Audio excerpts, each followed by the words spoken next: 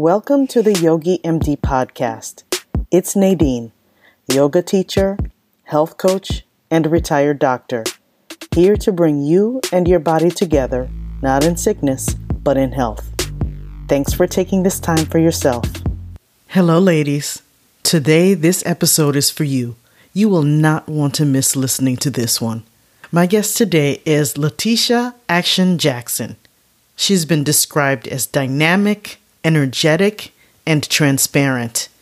She is a USAF veteran, fitness Olympian, 2019 Exceptional Woman of Color honoree, survivor of domestic violence, globally recognized health and personal development expert, author, dynamic speaker, creator of Healthy Balanced You Wellness Program, and CEO of N-Powered Coaching Academy. Why does she do the work that she does? You can't touch people in ways that you've never been touched. So how do I go out and tell other women, hey, I know what it's like not to love yourself, or hey, I know what it's like to go through verbal and physical abuse if I had not gone there. You know, you can earn degrees, accolades, but at the end of the day, are you truly eliciting positive changes in people's lives? And if the answer is no, then you're not really doing what you were created to do. Who's it for? I think one of the reasons why we are not holistically well, because we have never really been taught to cultivate who you want to become from the inside, and then from there, create a path of purpose.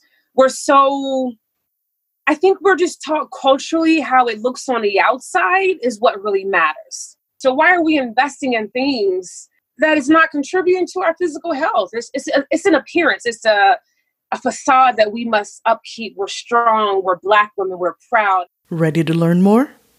Let's dive in. I think we're just going to have a marvelous talk. Our values are aligned. We're both so passionate about helping women. Mm-hmm. And Laticia, at Miss Action, you have a most impressive background, which we'll get to a little bit later.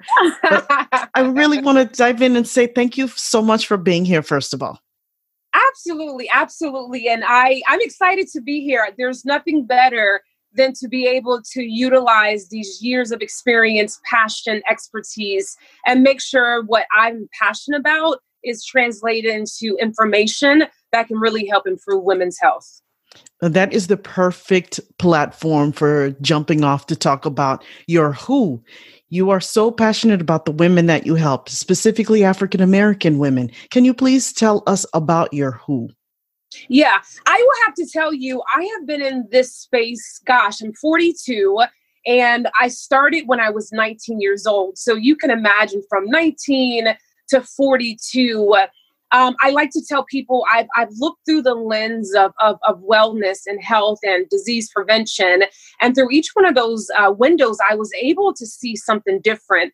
When I was in my teens, my 20s, I was really passionate about training athletes. As a professional athlete, I loved movement. I loved the dynamics of the body. But then as I got older and I would have different people from different demographics approach me, I realized that being healthy was much more than just getting fit.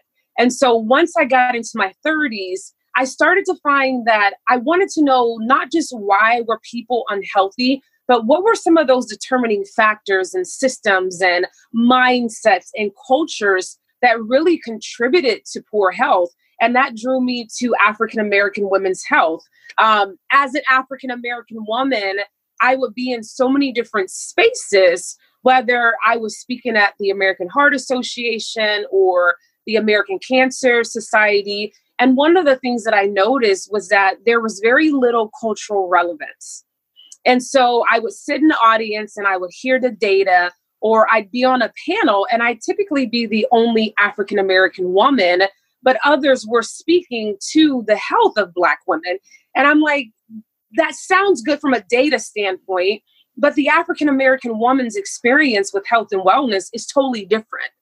And so I wanted to dive deeper and understand, why is heart disease killing us? Why is obesity killing us? Why is diabetes? So right now where you find me, I am totally engrossed in learning more as a Black woman, even about my own health and my own risk, so I can go back out and educate more of our women. That's so astute. How did you decide then to champion the cause? I will tell you, as an Olympian, as a professional athlete, I think for a very long time in my own personal growth process, when I was raised, I was taught people are people. But around late 20s, early 30s, when I was competing and I was I was at the Olympia. I mean, I had reached heights of performance where most people will never go. I would look around and very seldom saw anyone that looked like me. And I would get into Oxygen magazine, Muscle and Fitness Hers. I was everywhere. But then when I showed up, I didn't see anyone that looked like me. And so because I had the credibility, because I have an extensive educational background, I said to myself, I see the problem and I have part of the solution. So I started to look at books, health and wellness books. And when I would pick them up, they didn't speak to me. When I would see a cover of a fitness magazine and it was a typical, beautiful Caucasian woman the stereotypical body frame, I started to think about, as a Black woman, this body does not speak to me. As a very athletic woman, African Americans have a high density of fast twitch muscles. So we build a lot of muscle tissue quickly. I didn't even see a Black woman that was muscular like me, and it discouraged me. So instead of complaining about it and looking for it elsewhere, I created it. I've written 13 health and wellness books, and I wanted to speak in a tone to that Black woman to say, hey, girl, society will tell you we went through this big, Black, beautiful movement where love yourself as you are. Yes. However, do you know that heart disease is killing you? Do you know that obesity is killing you? Do you know that some forms of cancer is killing you? I felt that the Black woman was not being informed. She was not being educated, and she did not have wellness resources that spoke to her. My audience can't see you, but they'll see you in the show notes, and they'll, of course, learn about you on the website. You're in magnificent physical form, and not all of us can aspire to do so. So what would you say to a woman who thinks, well, I can't look like that? Right. I would first tell her to decode that narrative. I believe that that's why so many women, just in general, whether it's a Black woman, a white woman, society and culture has always idealized what a woman should look like. And what I tell my clients and what I share when I speak, you define what being well means to you. The goal of this journey is not to replicate someone else's process. So for the women listening now, for them, it may be, I work out 5-6 days a week, but for them, it may be getting 30 minutes in, starting off 2 days a week. Start where you're at and clearly define what you want to feel like, what you want to look like for yourself, not in comparison to anyone else.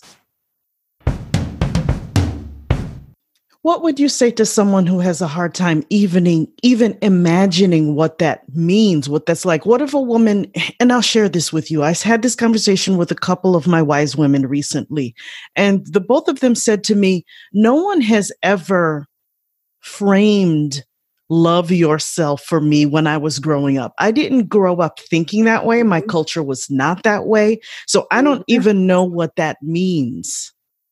To love myself and to think about what I need. That's so interesting. Last week, I actually did a quick segment on Facebook Live for the new program, Changing the Norm. And the title of my presentation was Decoding the Strong Black Woman Syndrome. And what many of us as African American women have to realize is that we have inherited the concept of taking care of everyone else. Our grandmothers did it. Our grandmothers, depending on the age of the woman listening, she may have been through things that many of us, I'm only 42, may not have gone through. However, what I'm getting at is that when we don't know how to love ourselves, there's a few things. One, it has been articulated, whether overtly or subliminally, that as Black women, we don't count. From a cultural standpoint, even in the church, Black women carry so many things. We we carry our children, we carry our families, we carry our communities, but no one ever really stops and says, hey, do you know how to take care of yourself? They'll plug in, hey, self-care is important, but they never really frame what is the definition of self-care? How does one arrive at that position? And also, how does one undo and unlearn social and cultural norms that basically tell you you are not worth being well? It is multi-layered. However, it starts with having a desire to do different. Having a desire to say, I'm tired of feeling exhausted. I'm tired of not being appreciated. And it comes with the self-awareness of I deserve better. Even if she doesn't know how to start self-care, her acknowledgement and awareness that she deserves better is the best place to start. And I would also add to that, it's more than a stereotypical, not that this is not important. It would be a nice part of self-care. I'm not saying that, but it's more than go take a bubble bath, go light a candle. Yes. It's so much deeper than that. And that's what I really hear in what you're saying. Yes. I will tell you, one of the best places to start for us as Black women is identifying how did we arrive at where we're at. You know, I often sit and I hear all the statistics about heart disease, diabetes, obesity, and I'm like, great, that sounds great. We need it for programming, but no one's asking that Black woman, how did you arrive at where you're at? How did you arrive maybe 100 or 200 pounds overweight? How did you arrive mentally fatigued? How did you arrive emotionally damaged? How did you arrive with so much trauma? No one's given that Black woman time to ask her that question. How did you get here? She hasn't had a moment to pause to even think about how she got there. We're just taught, pray about it and keep moving. And she keeps moving and keeps moving and keeps moving. She starts to normalize chaos. And we have to stop that. The other thing, too, is the external, I think, can become a distraction from doing the deep work that you're talking about and trying to understand particular patterns or particular behaviors that may not be the healthiest. And it becomes maybe comforting and something that's easy to control when it can be about this particular dress size, this particular new diet, this particular new bag, this purse, this whatever. What do you say to that? Yeah, I call that deflection.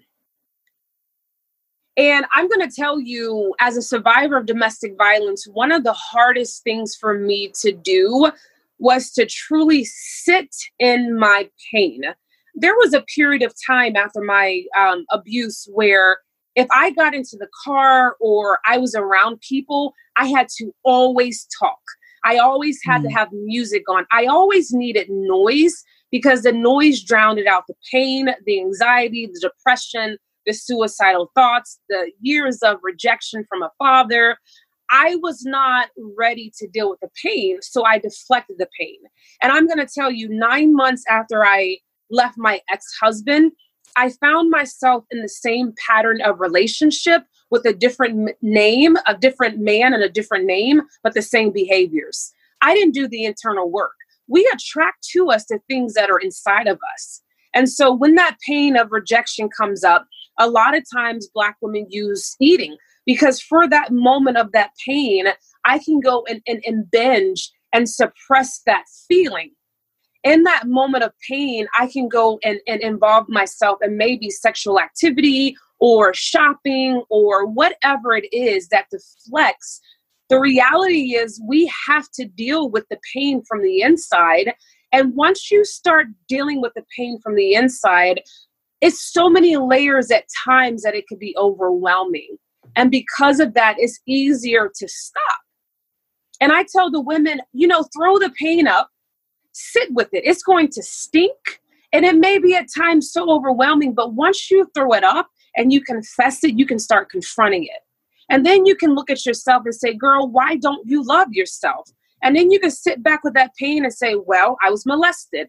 or, well, I was rejected, or I never knew my father. Every Black woman has her own story, but her story needs to come out and it needs to come up so she can start that healing process. That's really self-care. Everything that I've listened to you talk about and everything that I've read about you and seen about you, it reflects a deep well of experience and learned wisdom. Can you tell us about your story?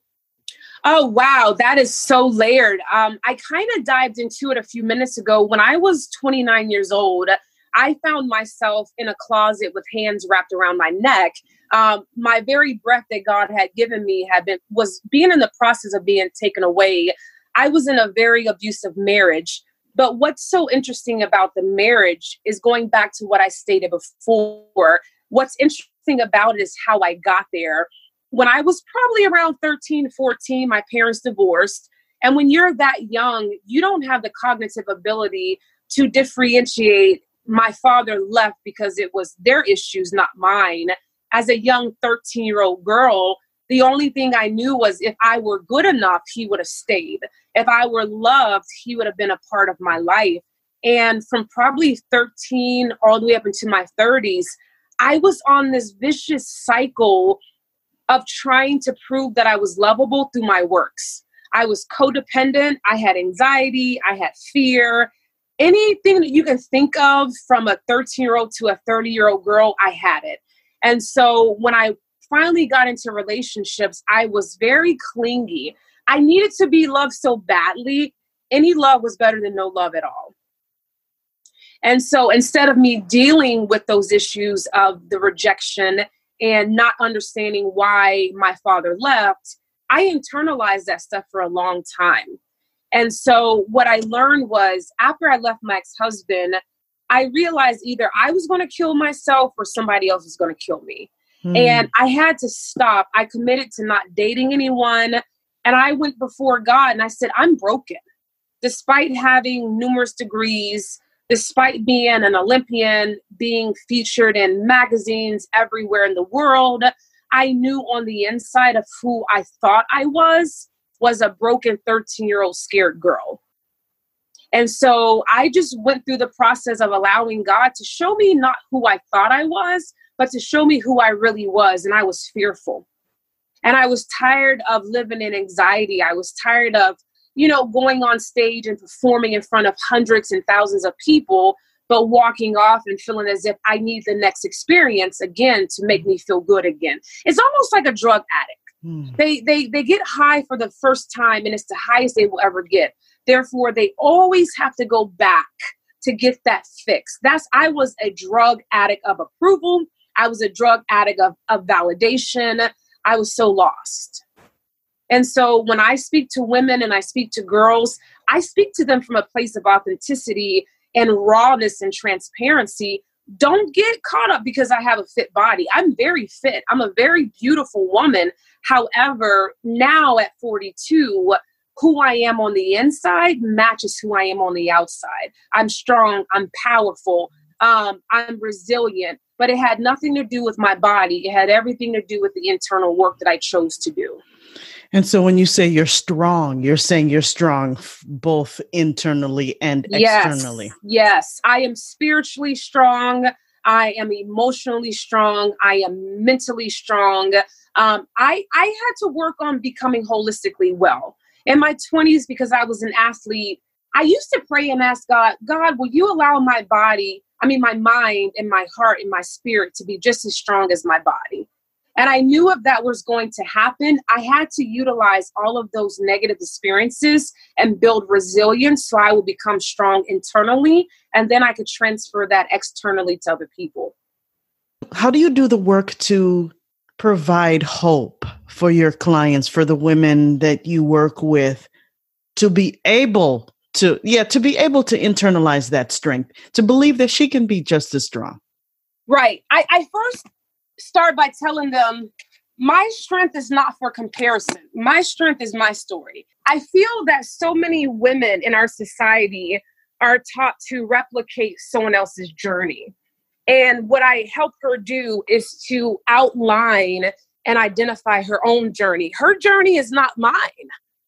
And the beautiful thing about that kind of work is that I give her the shovel and I say to her, I'm going to help you dig. And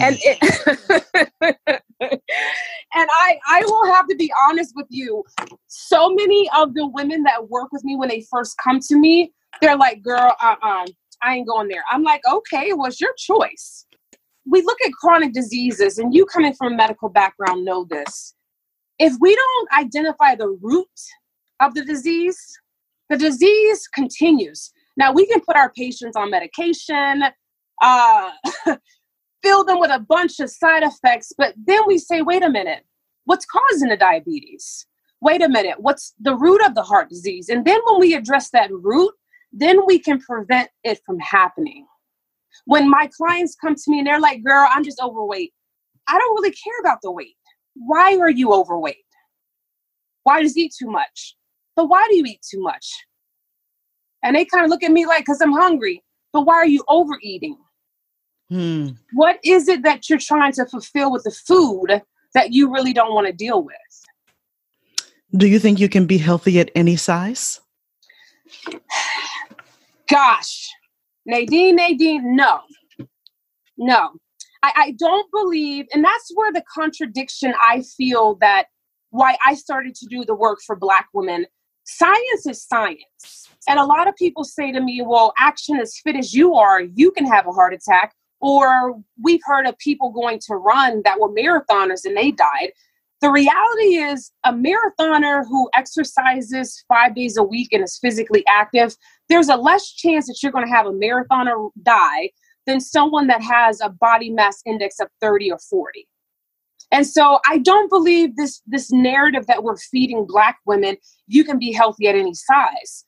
The higher the BMI, you and I both know there's a correlation of many chronic diseases. What I can say is that if you are doing the lifestyle behaviors that are contributing to healthy living, if your body is naturally maybe a size 18 or 20, but you are exercising on a regular basis, you're controlling your stress levels, you're getting good sleep, you're eating healthy, then if you are genetically a size 18 or 20, the size is irrelevant.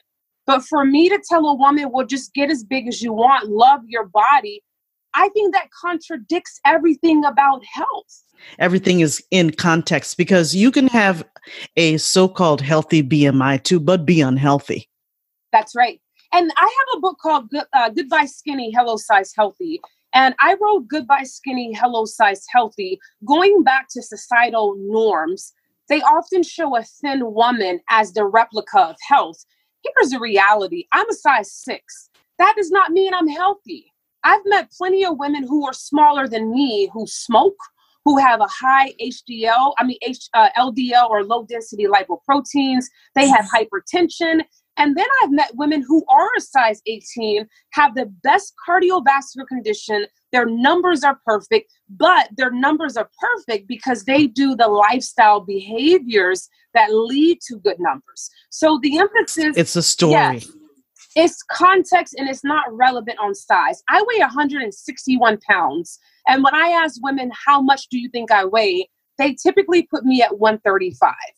And I share them, it's not about the number, it's about the composition of that number. 90% of my body, well, probably 85, because most of it's water and bone, is dense muscle tissue. So I don't care if I weigh 200 pounds, if majority of it was dense muscle tissue. Who cares?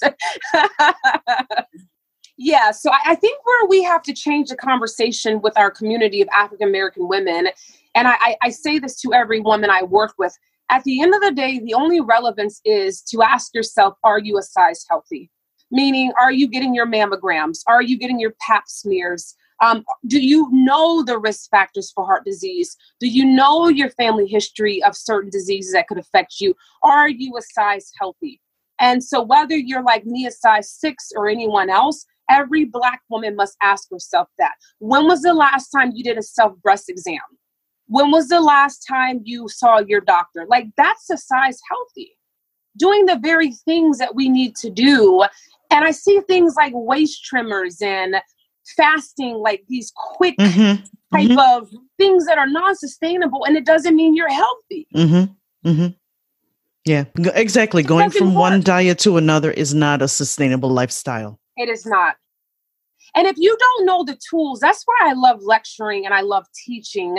When you teach our women the concepts of, I did a workshop called At the Heart of the Matter.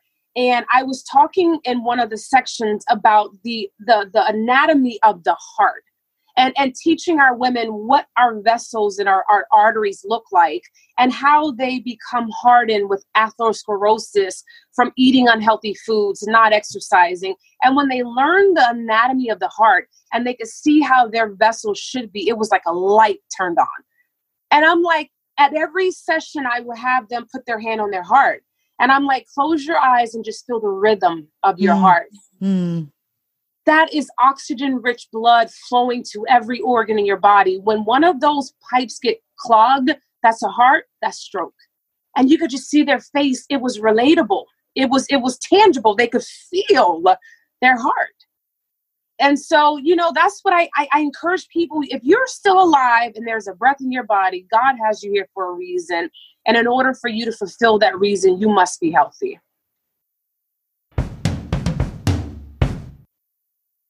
So talk to me about what you do, programs that you offer. And I understand you have a very exciting program coming up here very shortly. Yes, I am so excited. So we're launching officially in August. Our first 6-week online class will be August 16th.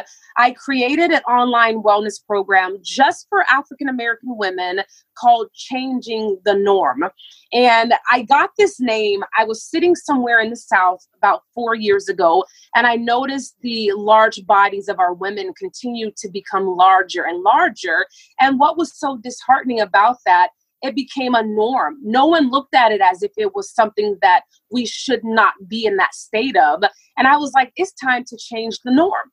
And so Changing the Norm is a culturally relevant 6-week online program where one topic per week we cover. We start off talking about mental health. How do we as Black women become mentally well?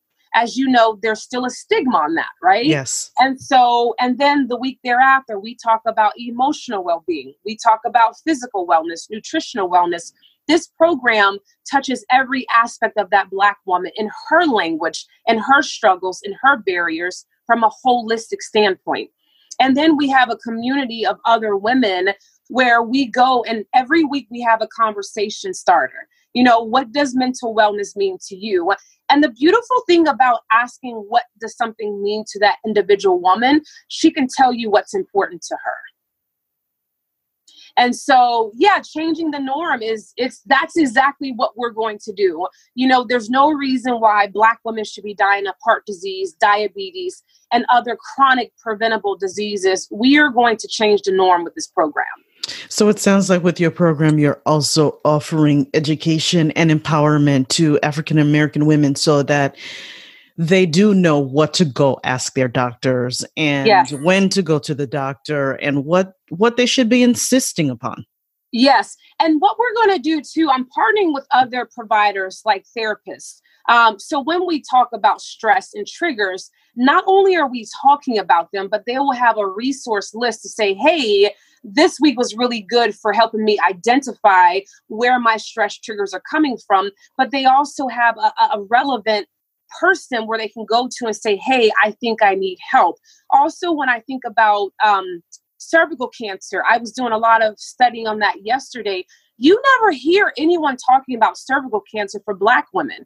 And so even with mammograms and mammography, every week we are going to bring this stuff up. This is not waiting till October. We are going to talk about things that are relevant. And how do I do a self-breast exam, right? We don't know how. So we don't know how and how often. How do we get early detection? So this program is about awareness, education, empowerment, and support. So can you tell us the name of your website? Yes, it is Empowered, and that's the letter N, POWERED.com. And so if they go to empoweredcoaching.com, then they can actually type in the letter, go to our individual services, scroll down, and you'll see Changing the Norm. So once again, that's empoweredcoaching.com. And we'll have a link to it as well where they can go directly to the program. Absolutely. And I will provide all of this information in the show notes too. It has been a pleasure, a real pleasure getting to talk to you and to learn from you today. What is your personal definition of what it means to be healthy? Oh, I love that question. This is my personal definition at 42. And what I have learned is that I get the opportunity to change that meaning as I choose to. And so for me at 42, being healthy means allowing God to continuously heal me. I still have some traumas that God is allowing me to process through with therapy. And I'm so excited to say that. For me, healthy is setting clear and undestructible boundaries, being clear about what I will and what I will not accept, but not only being clear about them, reinforcing those people and those actions. If they break my boundaries, these are the consequences thereof. Healthy right now means to me being a great wife. I just got married 3 months ago. Congratulations. And so, yay, thank you. And healthy right now means to me sitting in the morning and looking at myself and telling myself, girl, you are beautiful, you are smart, you are unstoppable. Now, if you ask me this next year, Miss Nadine, it may totally be different. But for right now, where I am today, that's what healthy means to me. It has been an incredible honor to get to talk to you today. Thank you for being my guest. Thank you for having me. Thank you. And all the women that are listening to this, no matter where you find yourself today, if you don't remember anything else that I said, remember that you're valuable and you deserve to be well.